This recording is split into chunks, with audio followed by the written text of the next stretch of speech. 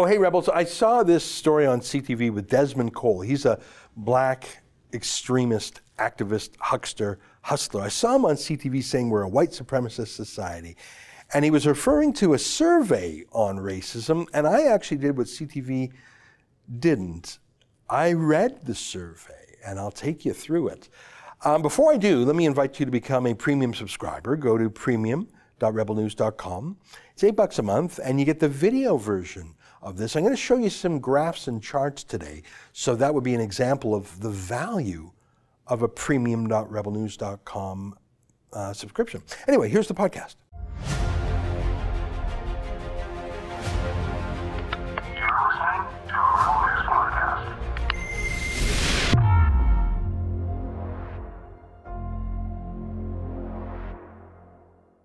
Hi everybody, Ezra Levant here. I recorded today's monologue before the news of Andrew Scheer stepping down, because I'm on the road and wanted to get that show squared away, and then what do you know? Andrew Scheer goes ahead and resigns. Now, reports say that the fundraising arm of the Conservative Party discovered that he was getting unapproved payments to cover the costs of his kids' private school in Ottawa, and they were outraged by this. I do think that is sort of outrageous. I mean, he makes $250,000 a year as the leader of the opposition, and he's done so for 10 years because he was making a huge salary as Speaker of the House, and both as leader of the opposition and Speaker of the House, he had a free home, so he wasn't paying for that. And of course, you get a ton of perks as an MP. So I just don't understand why he couldn't pay for his own school. And it's not like he just moved to Ottawa. I just find the whole thing very odd, and it undermines any claim he has to taking on Justin Trudeau's extravagances. It just doesn't make sense, and it certainly doesn't square with his image of a just folks regular Joe. I find it odd, and he says that's not why he resigned. Maybe that's true, but the fact is he's gone, and to which I say, good. He's an unremarkable man who did not leave a mark, and I think the problem was he was not a fighter. He was never in the trenches. He was just sort of a candidate that gamed the system, that made sense maybe on paper, but not in spirit. And the good news is he's gone, and now the party doesn't have to dig him out and blast him out as some had thought they might have to do. And now we can get on with this. And I look forward to seeing the names of the people who will throw their hat into the ring. I don't know who it'll be yet. If I had to pull some names out of the air, I'd suggest, for example, Pierre Poilievre from the Ottawa area, or Candice Bergen, the outstanding Manitoba MP. Those are just a couple of examples. Either way, Rebel News will be part of the debate and part of the process in the months ahead. The only source you'll be able to trust, because I tell you one thing, the CBC ain't gonna play it straight.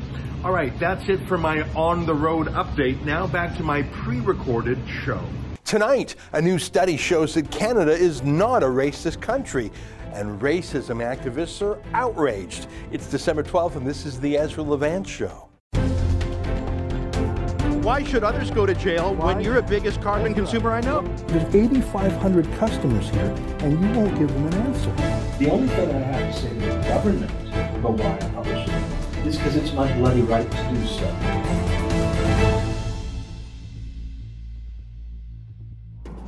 I know that Canada is not a racist country. I know it because I've lived here my whole life.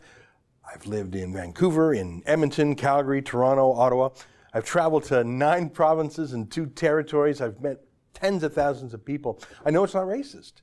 Now, all of us are sinners, and all of us have our quirks and prejudices and even bigotries, but as countries go, I truly think we've got the best score on that issue. I mean, America is amazing, but they did have slavery. There's no doubt about it, and Jim Crow laws. We avoided that, didn't we, since we were part of the British Empire, and they literally declared war against slavery. 200 years ago, the British Navy literally hunted down slave ships the same way they hunted down pirates. There are some ethnically homogeneous countries like Japan, for example, that don't have any racism, but that's simply because there's no one else there, ethnically speaking. It's a hypothetical issue. Canada's pretty good. I acknowledge we have treated Aboriginal people poorly to this day in the Indian Act, but I think in the main, most racism is actually conducted in the name of do-goodery.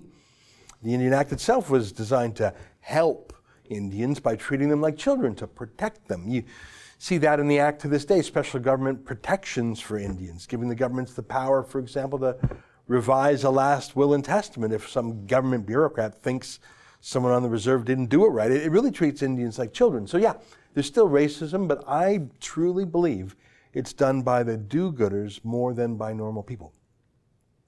You see it in the Black Lives Matter movement, which is a U.S. street gang, really. I say that advisedly. They were involved in various politically motivated riots. They operated with the approval of the Obama White House. They were like the exclamation point on Obama's policies. In my view, they were a way to ensure that the black community kept voting Democrat, no matter how bad things got in Democrat-run cities like Chicago, Detroit, Baltimore. But that's just not a thing here in Canada. There are some old black communities in Canada, including in Nova Scotia, and they face some discrimination, it's true, but there's no massive, ingrained, deep-seated racism against blacks in Canada. Sorry, I just don't accept that. And neither would Harriet Tubman, who helped free black slaves and lead them through the Underground Railroad to Canada. Here's the CBC admitting this. They're beaming with pride in Canada's role in that just last month, because there's this new movie out about Tubman, and there's a brief mention of Canada there. So the CBC was really excited. The CBC was pretty upset that the movie spelled a Canadian city's name wrong. Take a look at this. Follow that North Star. Tubman's journey following the North Star ultimately led her to St. Catharines, Ontario. You are welcome here anytime. The last stop on the Underground Railroad. While the city is briefly featured in the film and unfortunately misspelled, Tubman called it home for nearly 10 years. So the CBC's in a pickle. On the one hand, they're proud of Harriet Tubman's role and Canada's role. And like so many second-raters, the CBC's really excited when someone in the United States notices us. So they were thrilled to talk about the movie and Canada's role in freeing the slaves. That's fine. But on the other hand, they really believe in the grievance culture too. In being unhappy and seeing the worst of people. So they don't want to get carried away by how excellent Canada was on the slavery issue. I mean, sure, Canada may be where all the slaves dreamed of escaping to, but the CBC knows that deep down in our hearts, we were evil racists too. They have done their best to demonize John A. Macdonald, and they cheer whenever his statue is taken down. They cheered when he was removed from our $10 bill and replaced by a black woman that really no one had heard of before, Viola Desmond. Someone whose grand experience with fighting racism was that she was asked to leave a theater in Nova Scotia because she sat in a place where the white theater owner said was reserved for whites. Now that's racist. Now that wasn't a racist law, it was a racist theater owner. And she faced an obscure tax prosecution over being short 1 cent in her tax for her theater ticket. She fought it. Her lawyer screwed up. The judge said so himself. The judge said she was wronged. The judge was on her side. So that's the story. She left Canada and just moved to the States. So she fought this one foolish theater thing and then got on with her life. I sympathize with her. I agree with her. I agree with the judge. I'm not sure if she's a great champion of freedom on par with our founding prime minister, but she's necessary for the narrative that paints Canada's past as deeply racist. I'm sorry, it just wasn't. If that movie theater incident was your worst case of racist atrocities worthy of being put on the $10 bill, you've had a pretty easy go of it. And to this day, the same thing, there just really isn't any high office in Canada that is closed in any way to minorities. We've had visible minority premiers. I think of Ujjal Dosanjh. We've had judges, leaders of industry, obviously sports heroes, entertainment heroes. Think of rapper Drake and Toronto's basketball team, the Raptors. My main thoughts about them are they're sort of American. It's not about how black they are, it's about how American they are. They were completely embraced as Canadian heroes, though. To say that we have some sort of inherent racism in Canada just isn't true. Now, Black Lives Matter set up a branch plant in Canada, sort of a colony, but it was so fake. None of the grievances fit. It didn't ring true. They were importing U.S. themes and stories and grievances to here. It made no sense. Totally reminded me of Occupy Wall Street. another fake grassroots protest that was sent up from America. I mean, I get it in America. Their banks failed a dozen years ago and were bailed out by the government a dozen years ago. None of our Canadian banks failed. None were bailed out, so the whole complaint didn't work. Same with Black Lives Matter. We just didn't have the things they were mad about.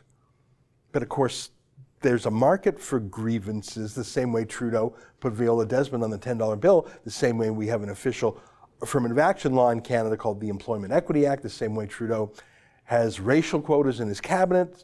We go through those motions because Trudeau and a lot of the establishment buys into the Marxism of racial grievance politics. He takes the so-called solutions to problems we never had, or at least didn't have in any intolerable way. There were black cowboys in Alberta a century ago. It was no big deal. It wasn't the way it was in the Confederate States. But like I say, there's a whole industry built up around racial hucksters trying to get us to hate each other. It's a copycat thing. If America has this whole grievance industry, why shouldn't Canada, even if we didn't have the same problems? And so look at this. A new survey shows that racism isn't really a big deal in Canada, but the racism industry is furious. Let me read the headline. Racism not a big problem? Activist says survey shows Canadians in denial. I'm not wrong, it's the children. Let me quote the story. A new national survey shows that Canadians are in denial about racism, says one Toronto activist. The Environics Institute for Survey Research and the Canadian Race Relations Foundation released the Race Relations in Canada 2019 survey on Tuesday, outlining Canadian views on racial discrimination. But you see how the story was written? Before they even tell you what the survey says, an actual statistically sound survey, they tell you that it's all wrong because a Toronto activist said we're all in denial. What? Let me read some more. Canadians were optimistic reporting on other aspects, race and discrimination. 8 in 10 Canadians said race relations in their own communities are generally good, with the largest majority of positive views held by white respondents, 84%, and the smallest majority among Indigenous respondents, 69%. So Canadians are optimistic, eh? They think race relations are good. Even Aboriginal Canadians, 69% think race relations are good. Oh, but they're all wrong, you see, because some activist says so, and he's got to earn a living, people, so let's be mad at each other. The survey also found that Canadians were more likely to view racial discrimination as the attitudes and actions of individuals, not a systemic issue embedded in Canadian institutions.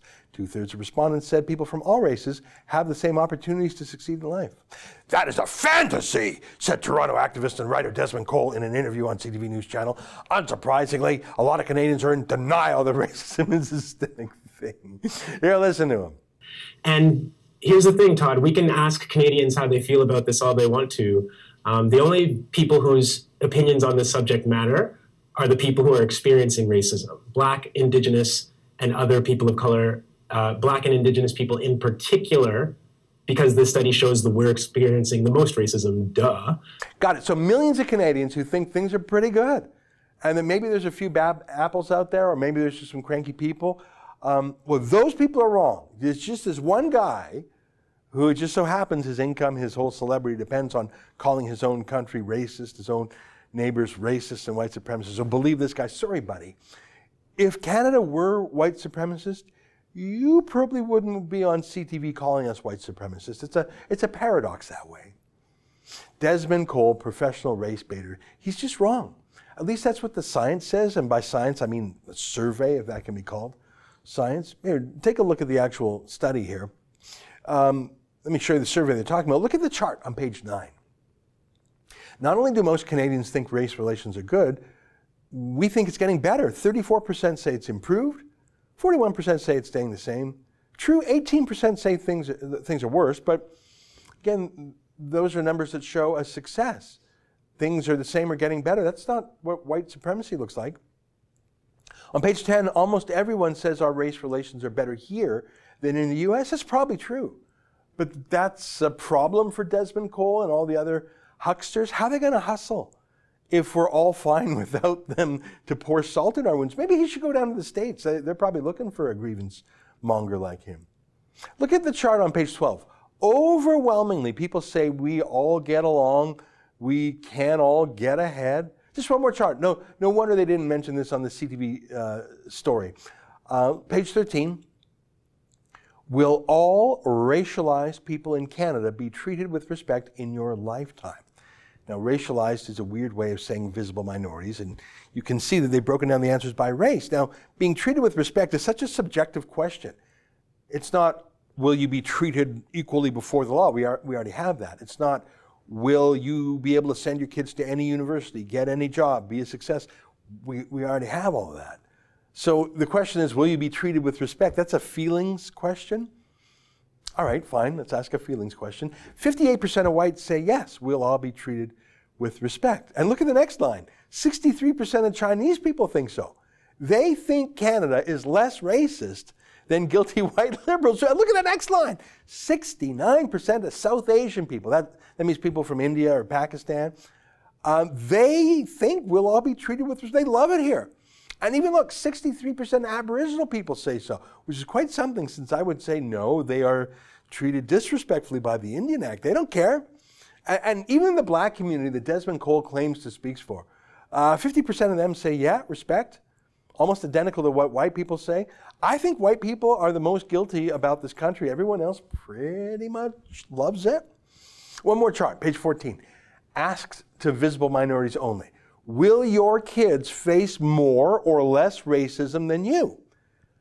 And they all say the same or less. All of them. No one in real life thinks we're racist, except this grouchy ingrate on CTV calling us all white supremacists. So who's this guy? Well, here's one of his official biographies. His work with Black Lives Matter movement, and more recently his successful effort to remove the Toronto police presence from Toronto schools, have pushed his voice to the forefront. Hang on, that's what you're doing in life to make the world a better place? You're working to get police out of schools? How is that pro anything? How's that pro black? Isn't Toronto's police chief himself black? Isn't the force very multiracial? Isn't this really about Is this really about him being pro-black, or is this really about him being anti-police? Because I would think getting kids friendly and comfortable with police is a good thing. Well, let him describe himself. Here are some of his tweets from his own Twitter feed. I'm going to show you what he's like when he's not watching his P's and Q's on CTV. Here's his tweets unredacted. I'm not going to edit them, but I'm not going to speak them all out loud. Here's a simple one. F the police. Oh, got it. Here's another one. Also, F mainstream Canadian media outlets for constantly forcing independent journalists and ordinary folks to do what you won't. You are literally killing us with your complicity and silence. What? The man who burned those flags is a hero and must be protected at all costs. Oh, sorry, here's the next one. Think body cameras are the answer? You want to watch Africans die, then adjudicate your humanity from your couch after the fact? F that.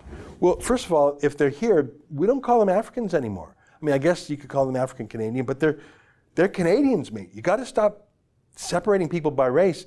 And body cams, they make everyone on their best behavior. And yeah, if a cop did kill someone, I want proof of it.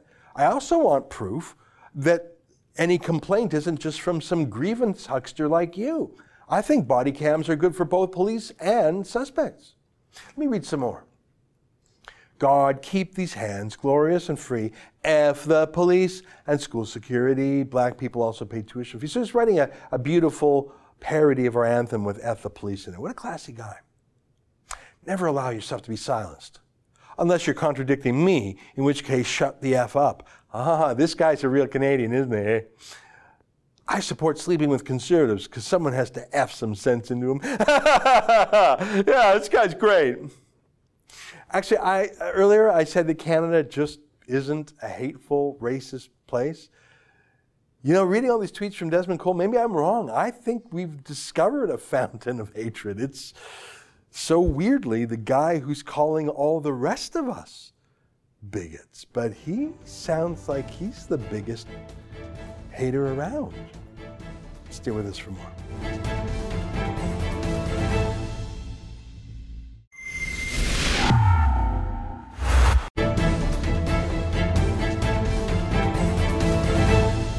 Welcome back. Well, I can't remember which U.S. congressman it was, but he tweeted a link to the most surprising and interesting essay I've read all year. It was basically, why would anyone want an AR-15? The way it was phrased was, what the hell do you need an AR-15 for anyways? It's a question put to firearms rights enthusiasts or preppers, people who say they're preparing for some event. And it seems like a normal liberal question to say, come on, what do you really need that for? But as I started to read this essay, I felt like the scales were falling from my eyes, because it was written not by someone who I think is particularly known for his politics or his journalism or even his firearms rights, but rather for statistics, and in particular, stormwater hydrology and the mathematics of unlikely events. Let me give you 1 second of what I mean before I introduce our guest today. How likely is it that on any given year, if you're living near a floodplain, that you will be the victim of a 100-year flood? Well, obviously that means 1 in 100 years. But what if you live there for 5 years, for 10 years, for 30 years over the course of the life of your mortgage? All of a sudden, the likelihood that your house might be destroyed by a once-a-century flood becomes very large, to the point where you need insurance to get a mortgage, flood insurance. And imagine using that same sort of thinking, not about a natural flood, but a political storm, like a revolution.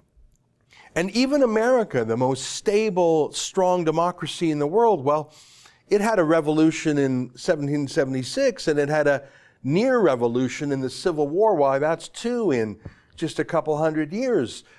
Joining us now to talk more about where this argument goes, this thought experiment, is B.J. Campbell, the author of this fascinating piece that I suddenly found myself reading. You can read his work itself on freakoutery.com, and we'll have his contact information on the screen. Well, B.J., thank you so much for taking the time to join us via Skype. I just started reading. You say you're not a professional writer, but I couldn't stop once I started. Tell us a little bit about this article. I know you wrote it a while back, but it only came to my attention after a congressman tweeted it. Yeah, it was Thomas Massey tweeted it, actually, and I got a neat little traffic spike out of it. But the article really went big, I think, probably right after it was written. It was featured on the front page of Medium, and they blasted it out on Twitter and stuff like that, I think spring of last year of 2018. Well, forgive me for catching up. So. I'm a little bit behind, but you know what? It's timeless. It's timeless. Tell me how you started thinking about these cataclysmic or catastrophic events. Is that what you do for a living? I'm a stormwater hydrologist, and so what stormwater hydrologists do, I'm a civil engineer, and what we use stormwater hydrology for is to try and determine, how big to size a pipe, how wide a bridge has to be, how to make sure our buildings are outside of floodplains, and all that sort of thing as it relates to civil engineering infrastructure. And so this kind of thinking is, it's baked into our field, and the terminology is baked into our field. And what I did in the article was I went through what we call a historical frequency analysis, which is a really straightforward mathematical way to try and predict, the likelihood over time of very unlikely events. And, which is a simpler version of what risk analysis professionals do. And we can talk about that a little bit later, because, when they do the kind of thing, they end up with more alarming answers than what I get. But I can step you through the mathematical analysis at the beginning if you like. It's really pretty simple. It's at most high school algebra. That's all you really need to follow it. Yeah, well, I'm not a math expert, but the way you laid it out, even I could follow it. Why don't you take us through it a little bit? If I may, you started saying, well, why would these tech billionaires be buying these bunkers, these survivalist bunkers? Does it make any sense? And you showed mathematically, yes, it did. And you I thought that was an interesting place to start. Why would a billionaire spend $50 million on some zombie apocalypse place for real, not just joke about it, but I actually do. Why don't you start to take us through it, and I'll do my best not to interrupt. I'm just so excited by the subject, and it's such a great piece. Why don't you take us through your reasoning? You have to determine a flood, right, that you're concerned about. And in the United States, for the National Flood Insurance Program, we're concerned with the 100-year flood. And there's a push in the field now to stop calling it that because it makes people think that it's only ever going to happen every 100 years. So if you had one last year, you're not going to have one this year, which is the gambler's fallacy, right? So they start talking about it now as the flood that's likely to happen, at a 1%, recurrence interval. So the chance of this is 1% per year. It's 0.01. But what you do to try and figure out, say, the chance of a flood over a 30-year mortgage, you don't just add that up 30 times because it wouldn't be honest. What you have to do is you have to back figure it. What you do is you say, all right, well, there's a 99% chance of no flood. And what you're looking for is that 99% chance of no flood to happen 30 times in a row, right? Mm-hmm. So the way you would calculate that is to say 0.99 times 0.99 times 0.99, et cetera, 30 times. So it's 0.99 to the 30th power, right? Mm-hmm. And then that would give you a chance of maybe 74% of no flood, which means you have a 26% chance of at least one flood, right? Mm-hmm. Makes sense? Over the course of your 30-year mortgage. So that's a big deal, and nobody sells you your house, right? So, or they require you to pay cash, or you have to get insurance or such. Well, we can do the same thing with violent revolutions. So let me pull up the figures here just to be clear. So if we say the average establishment of colonies on the United States is 1678, and I wrote the article last year, so it's 340 years since that, right? And we've had two, as you mentioned earlier, we've had two qualifying events of attempts at nationwide violent revolution. The Revolutionary War and the Civil War. That's two data points inside, 340 years, which is a 0.00588%, or not percent. That's the chance, like a little over 0.5% chance per year of this happening. And then if you say, well, we're not worried about whether there's going to be a civil war during our mortgage. We're worried about it happening in our lifetime. We all live to be about 78 years old, and you do the same kind of math. And the result that you get is a 37% chance that there's a violent revolution across any of our given lifespans. That's large. That's bigger than, it's bigger than the chance that, your home gets flooded out. So when we talk about nobody wants to buy a house in a floodplain, but nobody's thinking about the fact that the chance of violent revolution during your lifetime is larger than that. Yeah, right? That's incredible. I mean, I never thought of it that way, but it is true. I mean, people think, well, those are all settled. It could never happen again. But you have another data point in your essay. You said in 2010, 8.5 million tourists visited Syria. And I wouldn't have thought it, but I suppose it was stable and people went there for historical things. And then, Anthony Bourdain did one of his shows there in Syria, Nate Food. And then it's become this disastrous revolutionary place. And I mean, it's sort of obvious when you do it mathematically, but you look around the world and you say, as a modest calculation, maybe 3% of the world's countries are in some form of violent revolt at any given time. Like Africa alone, what's the odds of a particular country having a violent revolution in your lifetime? I'd say it's getting close to 100%. I mean, I didn't do the numbers for Africa. It's hard to even start to know where to begin, where to do the numbers for Africa, because it's a tough place.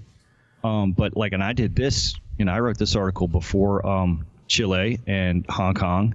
And those might have been data points that would have been thrown into the article as well. This kind of thing, it happens. And the level to which it happens and the amount of, I guess, overall violence can kind of vary. And so you have to come up with whatever your cutoff is. But, there's certainly a lot of places going on right now where this is happening, and it's happened before, and it's going to happen again. And you can't, no honest person would say that the United States is going to last forever and until the end of time.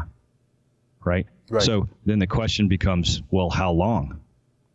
And how do you estimate that? And now, I mentioned earlier, this is a historical frequency analysis. And part of going into a historical frequency analysis, you assume kind of the independence of events. I'm dealing with the weather, right? Yeah. And the weather, you presume, isn't changing that much. Now, we could have the global warming argument, but let's set that aside and just say the weather doesn't change that much. This is how the statistics rolls. And what a risk analysis professional would do when you're doing this kind of analysis is they would look at indicators. They wouldn't look at, historical, and they might use it as a baseline.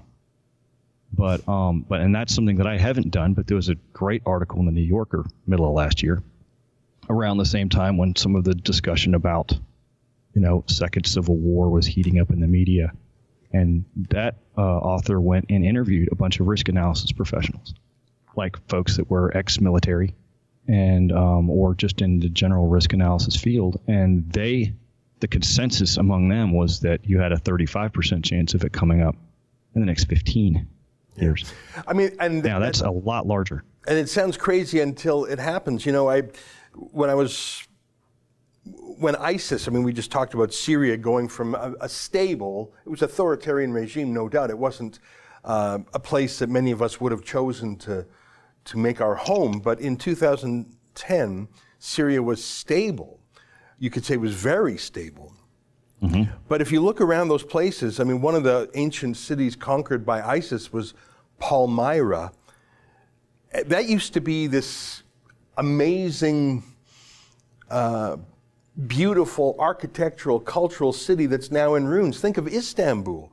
That used to be called Constantinople, the largest, richest, most Christian city in the world. Now it's Istanbul. The Hagia Sophia was turned into a mosque. I guess my point is everything seems absolutely permanent until the moment it's not.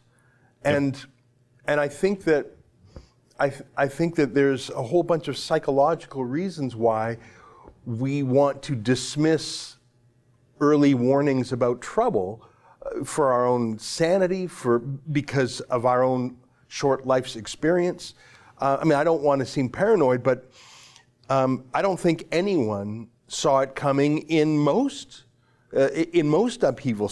I don't know. I suppose you could say you could see the roots of it, but I think there's a human desire to say, "Oh, it's not going to happen to me. That just happens to other people." What do you think? Well, let's just look at Syria for a second. If the Syrians had known that, 10 years later there was going to be 10 million Syrians displaced into Europe and another 500,000 Syrians dead in the ground out of what was going on, they would have left sooner, right? They would have left before the immigration crisis started. They would have left before all that kind of stuff. They would have found someplace else to live if they'd known that was coming. And people generally don't. You talk about the psychology of this, and I think that, there are certain, personality traits tend to vary, across all people. And if you have a natural inclination to trust authority, then you're going to dismiss this kind of analysis. And if you have a natural inclination to trust authority, you're going to dismiss it.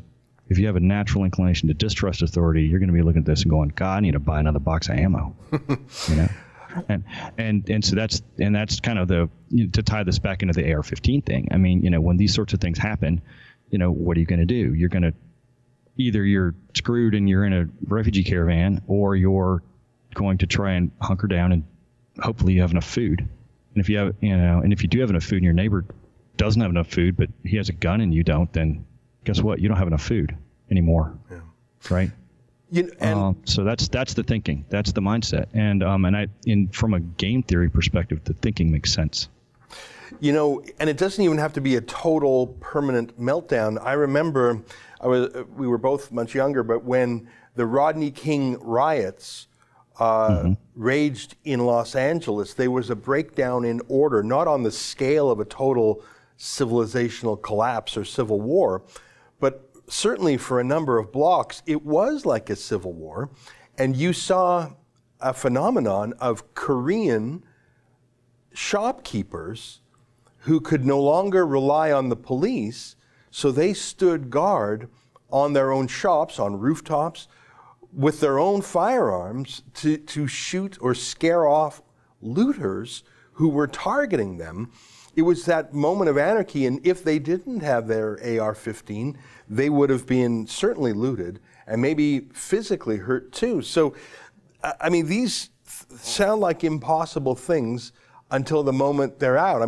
Especially these days when we're all plugged in, if the power were to go out for 2 days and our computers were down and our cell phone batteries were to die, I don't even know how many of us could do basic tasks without our internet or cell phones, just like a 3-day power outage. I think that would cause looting and anarchy in some parts of the streets, in some places, I think, don't you? Well, you bring up the rooftop Koreans. Those guys are basically a meme in the gun community. Everybody thinks they're heroes, which is cool. It's kind of neat. And, if you look at all the buildings that got burned down, their buildings didn't burn down, right?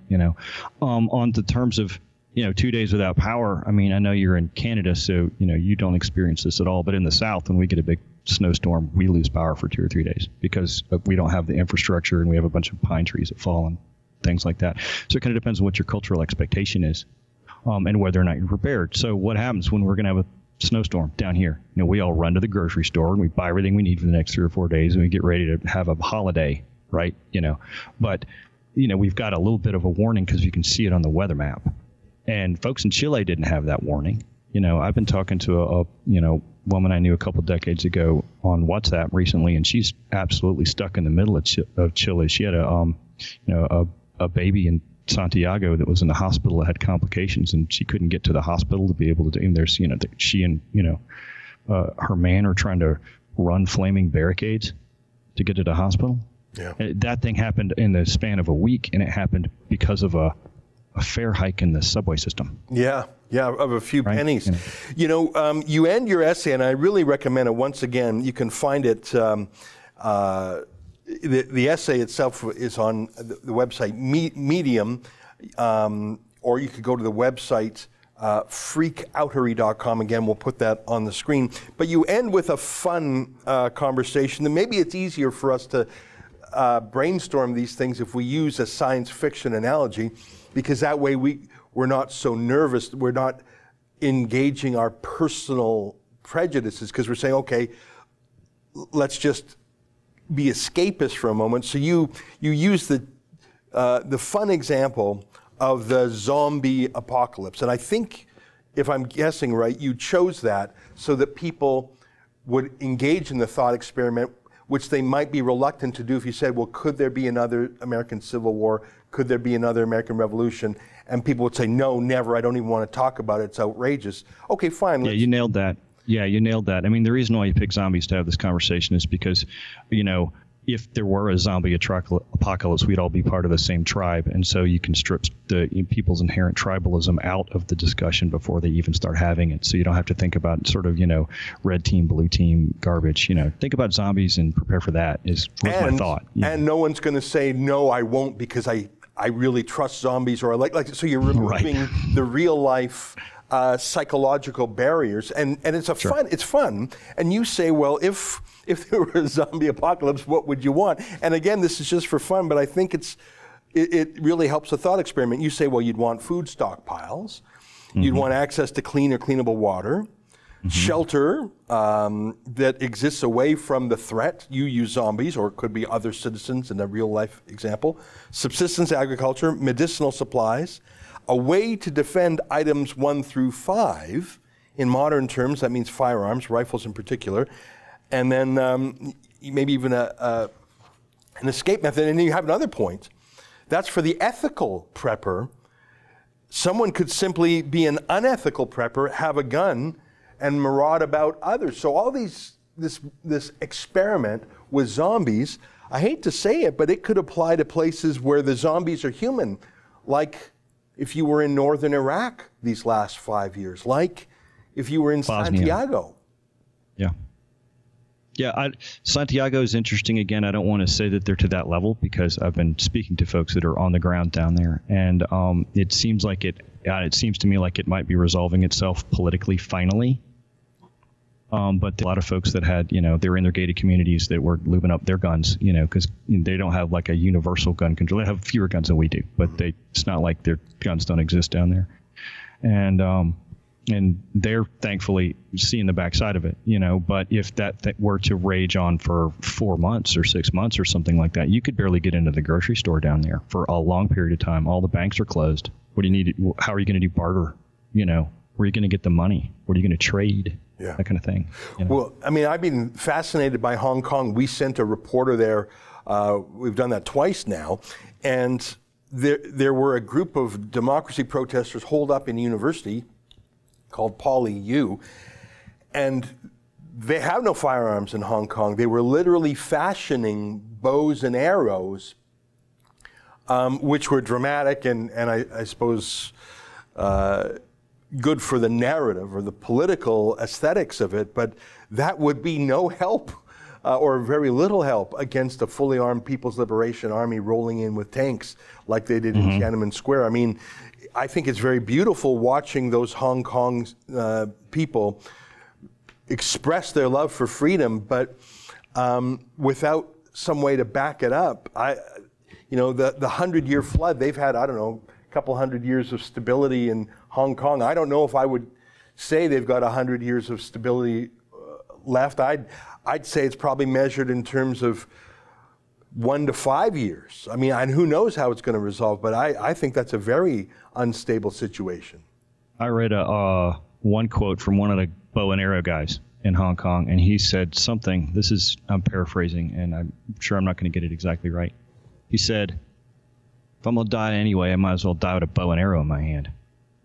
And that really spoke to me. I was like, whoa, okay. In terms of like how long Hong Kong's going to be stable, I mean, if it were me and I were living in Hong Kong, I would leave.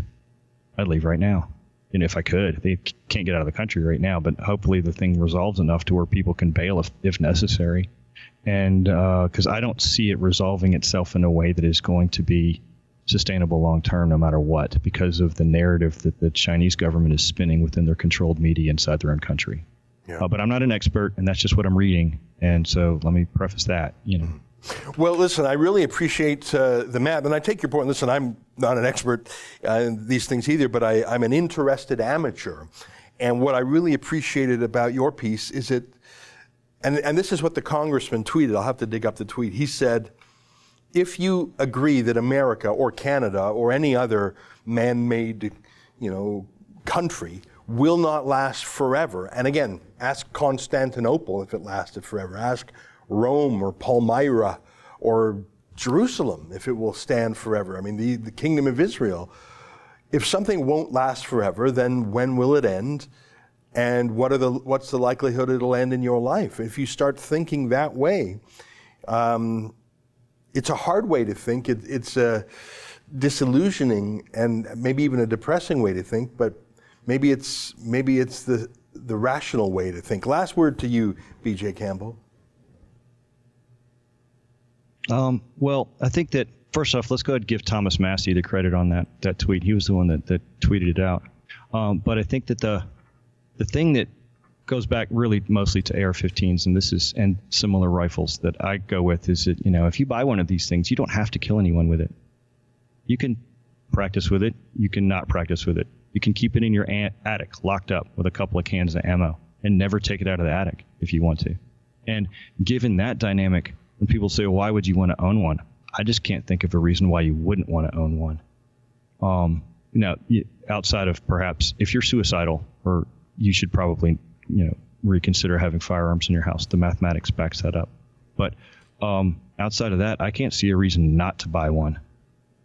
Personally speaking, I don't understand the argument against them. Well, it's like in case of emergency, break glass. You're not breaking the glass every day. You're waiting for the emergency. It's really, as we started our conversation, why wouldn't you get flood insurance if you're on a floodplain?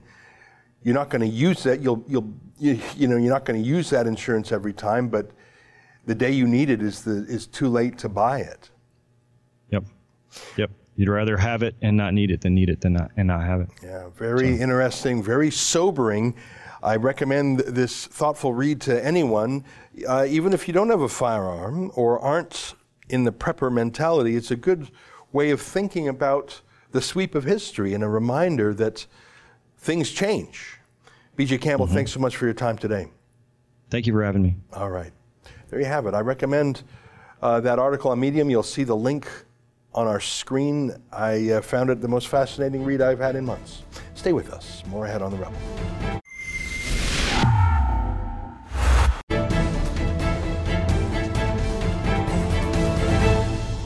Hey, what did you think of that survey? By the way, the survey is by a very lefty grievancy group, the Race Relations Foundation. And the questions were really fuzzy, like, will you feel respected? There's not really a lot of hard, objective things to ask because we know the answers. There is equality before the law. There is no economic barrier to minorities. That's just a joke. In fact, across North America, the ethnic groups that do the best economically are, for example, East Indian and Indian Canadians, Indian Americans. They actually do better economically than old stock Canadians. So the questions are very touchy-feely, like, will you feel respected? And minorities overwhelmingly say yes. That is good news. And yet we have a huge industry that depends on grievance and anger. That's a problem, don't you think? All right, that's the show for today. Until next time, on behalf of all of us here, good night, and keep fighting for freedom.